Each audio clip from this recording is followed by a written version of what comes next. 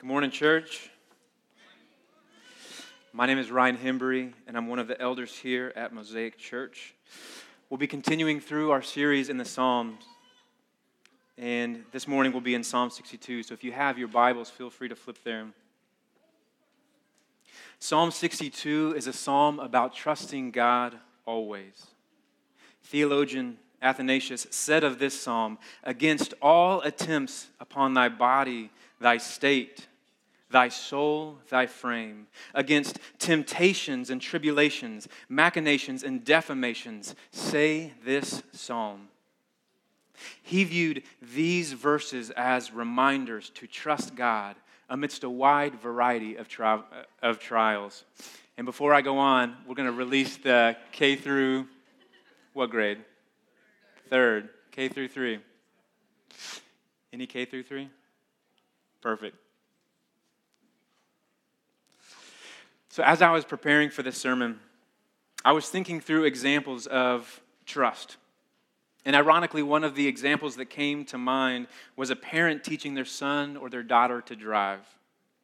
And it's ironic because I haven't yet been on the passenger side of that relationship, stomping on an imaginary brake and giving the constant, maybe frantic driving tips. What I remember was being on the driver's side of that scenario, just brimming with confidence and thinking that I already knew everything there was to know about driving and that these lessons were really just a formality.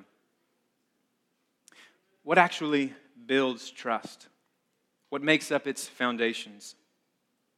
In order to trust someone, you must have confidence in both their character and in their abilities.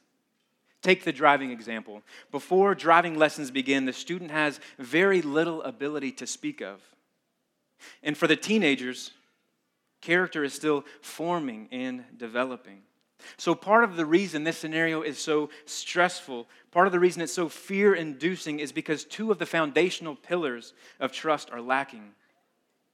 One more factor that I observed about trust is the level of the stakes matters. With driving, the stakes are high. The same driving lesson on a go-kart track just doesn't produce the same level of anxiety as, say, the North Central Expressway. So if trust is built based on abilities and character, and if the level of stakes matters, is God worthy of our trust? Will we trust Him with our families, with our future, with our end? As we think about God's ability to build trust with us, where does He rank in the character category? As we'll see in Psalm 62, David spends time describing the unmatched character of God. And what about the abilities of God? They are limitless. He is the creator and the sustainer of everyone and everything. We are asked to trust Him in all things, so the stakes could not be higher. In the garden, it wasn't enough for Adam and Eve to trust God or to rely on Him. They wanted to be like Him, so they chose to break trust by disobeying and sinning against God. And we have the same struggle today, don't we? It's incredibly difficult to trust in the Lord. And our lack of trust is often revealed by our predisposition toward fear and doubt. But God hasn't left us in silence. Let's read through the encouraging words penned by David in Psalm 62. And at the end of this reading, I'll say, "This is the word of the Lord," and you are invited to respond, "Thanks be to God," because we are gathering together to proclaim truth and to praise the Lord for the gift of His holy word.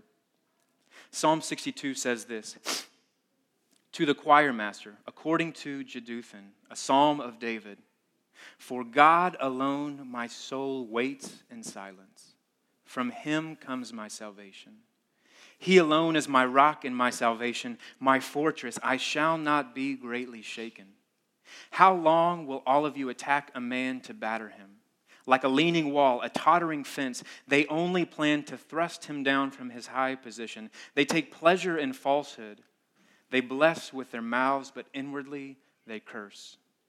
For God alone, O my soul, wait in silence, for my hope is from Him. He only is my rock and my salvation, my fortress. I shall not be shaken. On God rests my salvation and my glory. My mighty rock, my refuge is God. Trust in him at all times, O people. Pour out your heart before him. God is a refuge for us. Those of low estate are but a breath. Those of high estate are a delusion. In the balances they go up. They are together lighter than a breath. Put no trust in extortion. Set no vain hopes on robbery. If riches increase, set not your heart on them. Once God has spoken. Twice I have heard this, that power belongs to God, and that to you, O Lord, belongs steadfast love, for you will render to a man according to his word. This is the word of the Lord. Thanks be to God. The heading over Psalm 62 reads, "To the choir master, according to Jeduthun," a psalm of David. We're not given a lot of background regarding who Jeduthun is, but even still, there are at least a couple of takeaways that we can have off the start. First, the author is presumably David, and this psalm was meant for the choir master, which might point to the text being used for a song for corporate worship. 1 Chronicles 16:42 says of Jeduthun that he had instruments for music and sacred song. Second, knowing the identity of the author and the audience helps us understand the purpose this psalm was written. So as we read through these words, we can imagine maybe a corporate worship gathering sitting under the teaching or singing of this song in order to learn more about God, to be encouraged, and also, as we'll see, to be warned. While these words were written thousands of years ago to a particular group of people, there is rich wisdom packed within these verses that we can apply and learn from in our own lives. As far as the structure of Psalm 62 goes, David starts off with a proclamation about God in verses 1 and 2.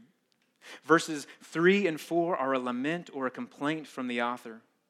Verses 5 through 7 act as a refrain, kind of repetition of the first couple of verses in Psalm 62. And then the rest of the psalm, the remaining verses are part exhortation and part warning. The very crux of what David is trying to convey in this psalm is to trust God alone. I recognize this phrase can sound ambiguous. It's a phrase that you've probably heard so many times that it can begin to lose its meaning. Trust in God. What does that mean for you in your lives? What does that mean biblically? Like many things within our faith, there's not one right answer, which is frustrating, right? A lot of times we want the recipe so that we can just go do it. It could be like David says in verse 1, though, our soul waiting in silence for the Lord. Or maybe trusting in the Lord is more action-oriented, taking not only the narrow path, but the path that is unknown or intimidating. Trusting in God can take on various forms. One unifying attribute about trusting in the Lord, though, is that we frequently forget and we drift from trusting in God alone. We have to be reminded that He is good and worthy of our trust. The church is encouraged to gather and to worship God, to proclaim His goodness and to remind each other of His mighty acts. And not only His mighty acts throughout history, but His acts in our lives. We will camp out this morning on the concept of trusting in God, but I also want you to notice another theme that we see throughout the broader book of Psalms. How David and the other authors speak to God. We see such a wide variety of emotions in the book of Psalms, ranging from sadness to joy, from frustration to reverent worship. And I know in my own life, and I know from talking with many of you, that there are times where we can be unsure of how to approach God in prayer. We can be uncertain. Are we allowed to ask for that house offer to be accepted?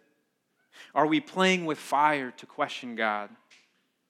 Is it selfish to ask for that raise or promotion? Are we allowed to be frustrated with Him? A look at the Psalms shows us that the author pours out their hearts to God. We see a model for prayer showing us that we can approach God with our praise and our pain, with our joy and our suffering. Let's look more closely at verse 1. For God alone my soul waits in silence. From Him comes my salvation. He alone is my rock and my salvation, my fortress. I shall not be greatly shaken.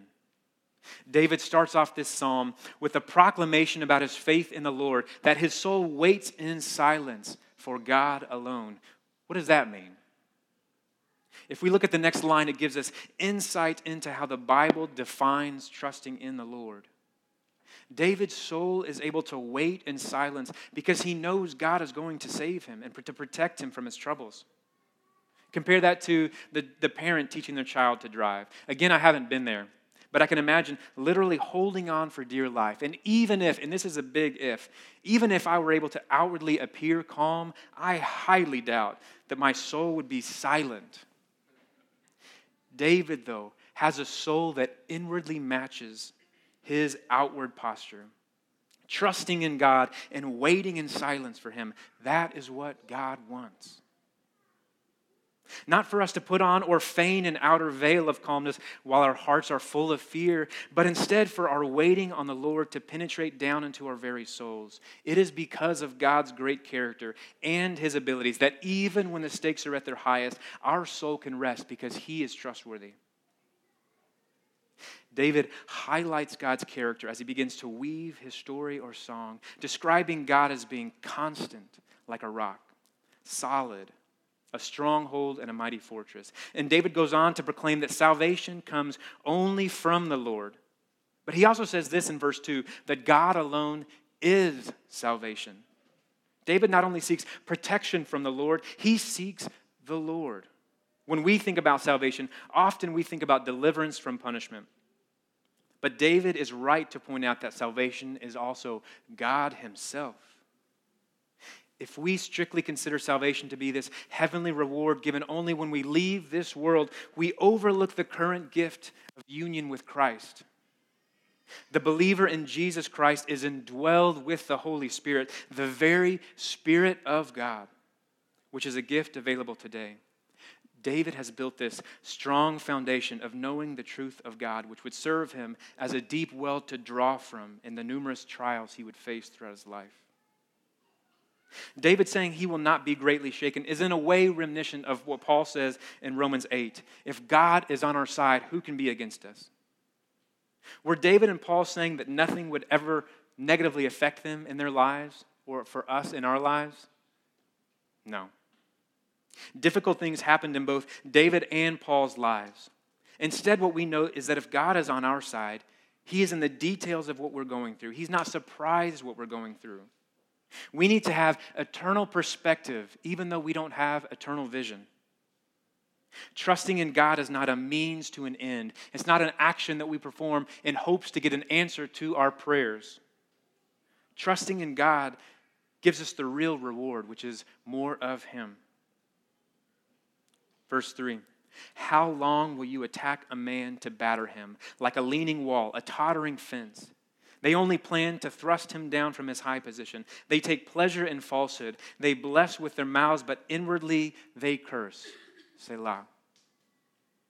Selah, this is a word that they're not actually sure exactly what it means. It could be something in regards to a psalm from a music standpoint, but a lot of people think it means to pause and reflect. David is kind of walking through the trouble that he is in, and then he is saying to pause and to reflect.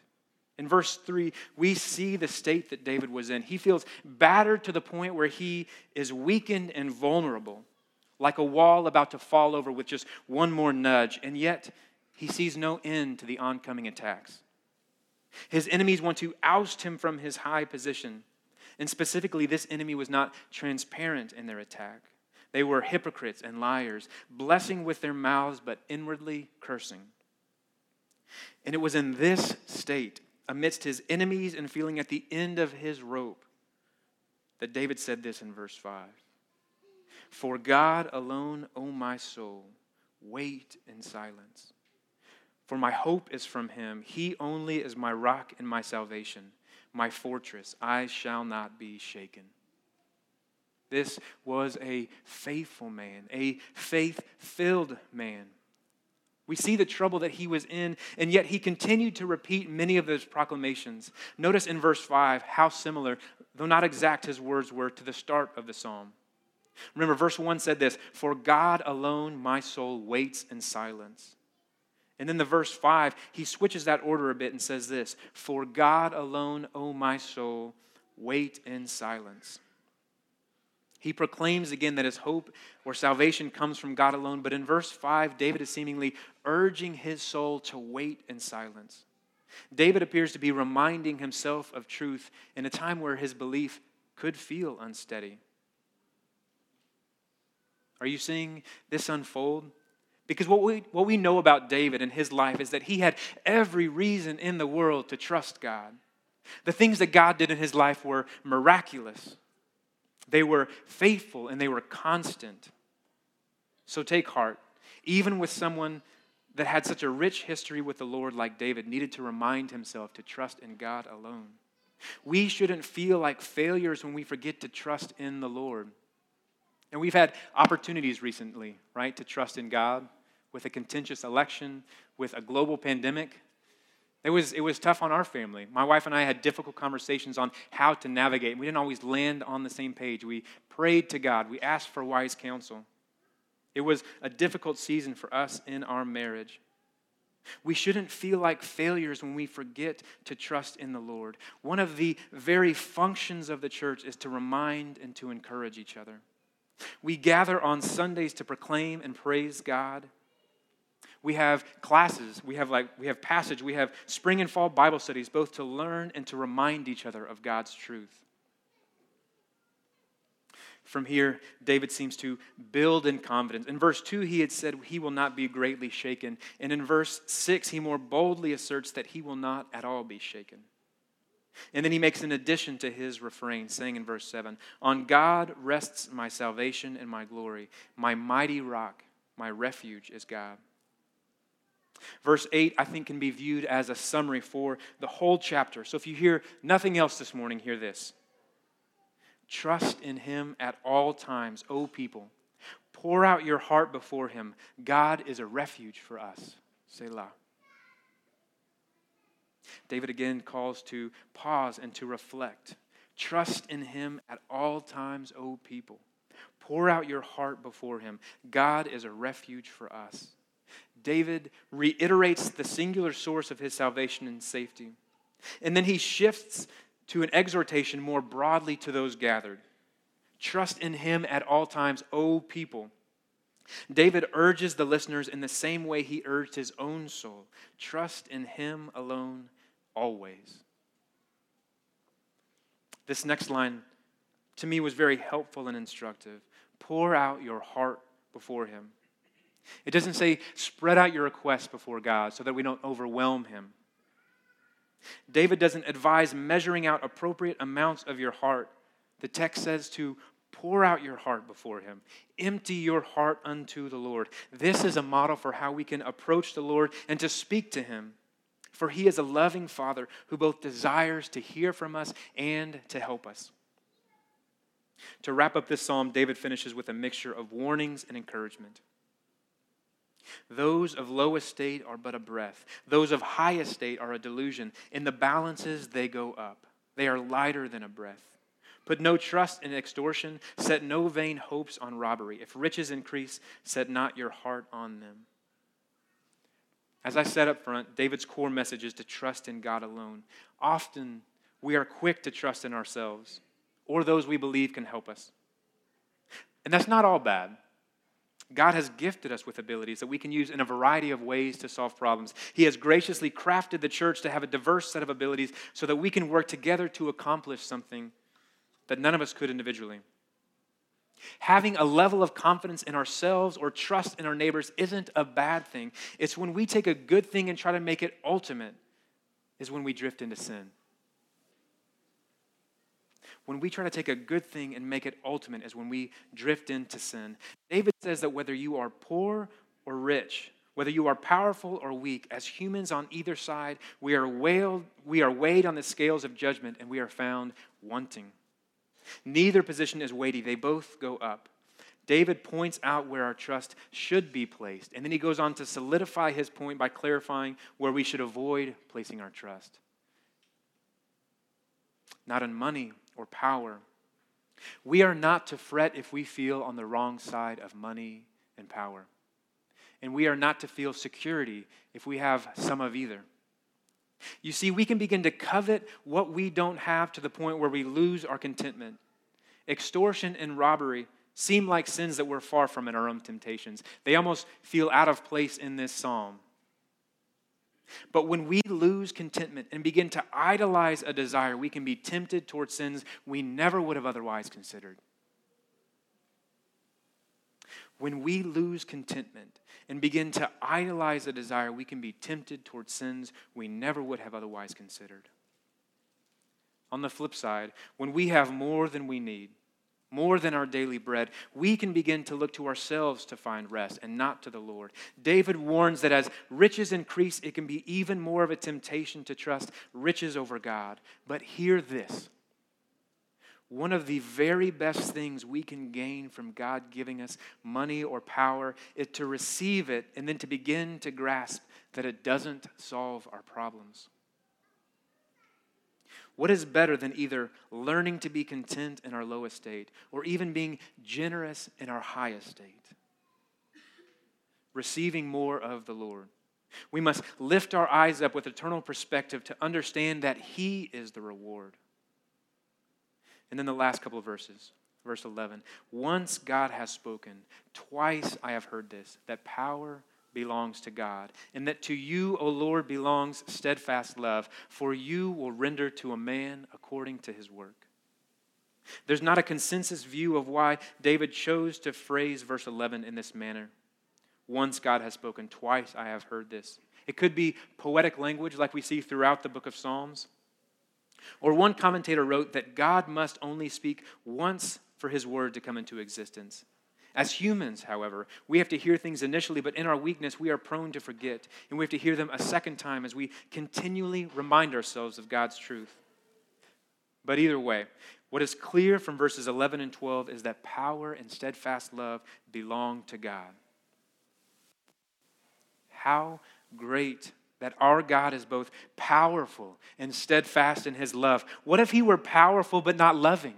He would be a tyrant. He would be mighty but malevolent, like a dictator without a moral compass. How dangerous.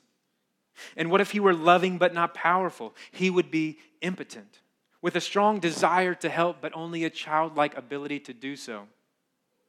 That would be disappointing. No, our God is both powerful and steadfast in his love, which has the implication in that whatever way he desires to display his love toward us, he also has the power to make it happen. Amidst the encouragement and warnings of verses 9 through 12, David concludes with this: for you will render to a man according to his work. For whatever reason, that phrase reminds me of another phrase: I hope you get everything you deserve. And on the surface, that can sound kind. If somebody said that to me, I might walk away thinking, that was a kind thing for them to say. And then I might start thinking, what did they mean by that? What is it that I deserve? Because I think we know that even on our best days, we know we fall short. And so the words, you will render to a man according to his work, can on the flip side sound terrifying. This is the foundation where David has built in his mind regarding the character of God is so important. God is just. He will both reward and punish. He will serve as a just and a righteous God. But he is also gracious. We do indeed fall short of the glory of God, and the punishment for sin is death. But God, in his great mercy, made a plan that solves the mystery for how he can be both just and merciful. Our sin requires atonement. Our sin must be paid for that is justice. So God sent his Son, Jesus Christ, to pay our designated death penalty. But he did not stay dead, did he, church? No. You can answer back. You know the answer. On the third day, he rose from the dead, conquering sin and death. And that is the gospel truth. Is God worthy of your trust? Yes. God rewards faithfulness, not only with answers or solutions, not always with answers and solutions, but instead with more of himself at all times, in all ways. In this past difficult season, for my wife and I, we prayed a lot. We wanted to know what the right path was, what the right answers were. And sometimes we weren't on the same page, and that was difficult. Again, we prayed. We sought wise counsel. We had brothers and sisters pray for us and remind us of truth. God rewards faithfulness, not always with answers or solutions, but instead with more of himself, at all times, in all ways. Many of you have placed your trust in God. And so my encouragement to you this morning is to persevere in your faithfulness, to remember how futile it is to trust in the things of this world, yet how secure it is to trust in God. For others of you, you might have questions or doubts or previous hurts that make it difficult for you to place your trust in God. If that is you, we invite your questions. We would love to talk with you and to pray with you. There are welcome cards at the front. If you see somebody with a name tag on staff or a deacon or an elder, we would love to talk with you and to pray with you. We would love nothing more. Pray with me. Heavenly Father, we are thankful for a time every week to gather together and to pray and to sing and to fellowship and to learn from your word. God, we pray that we would trust you alone always. We pray that we would trust you with our body and our soul, with our talents and our character, with our success, with our families, with our friends, with our work. God, we pray that we would trust you with our future and with our very end. And God, we pray all of these things in your name, knowing that you have the power to answer these prayers. We pray them in your name by the power of the Holy Spirit. Amen.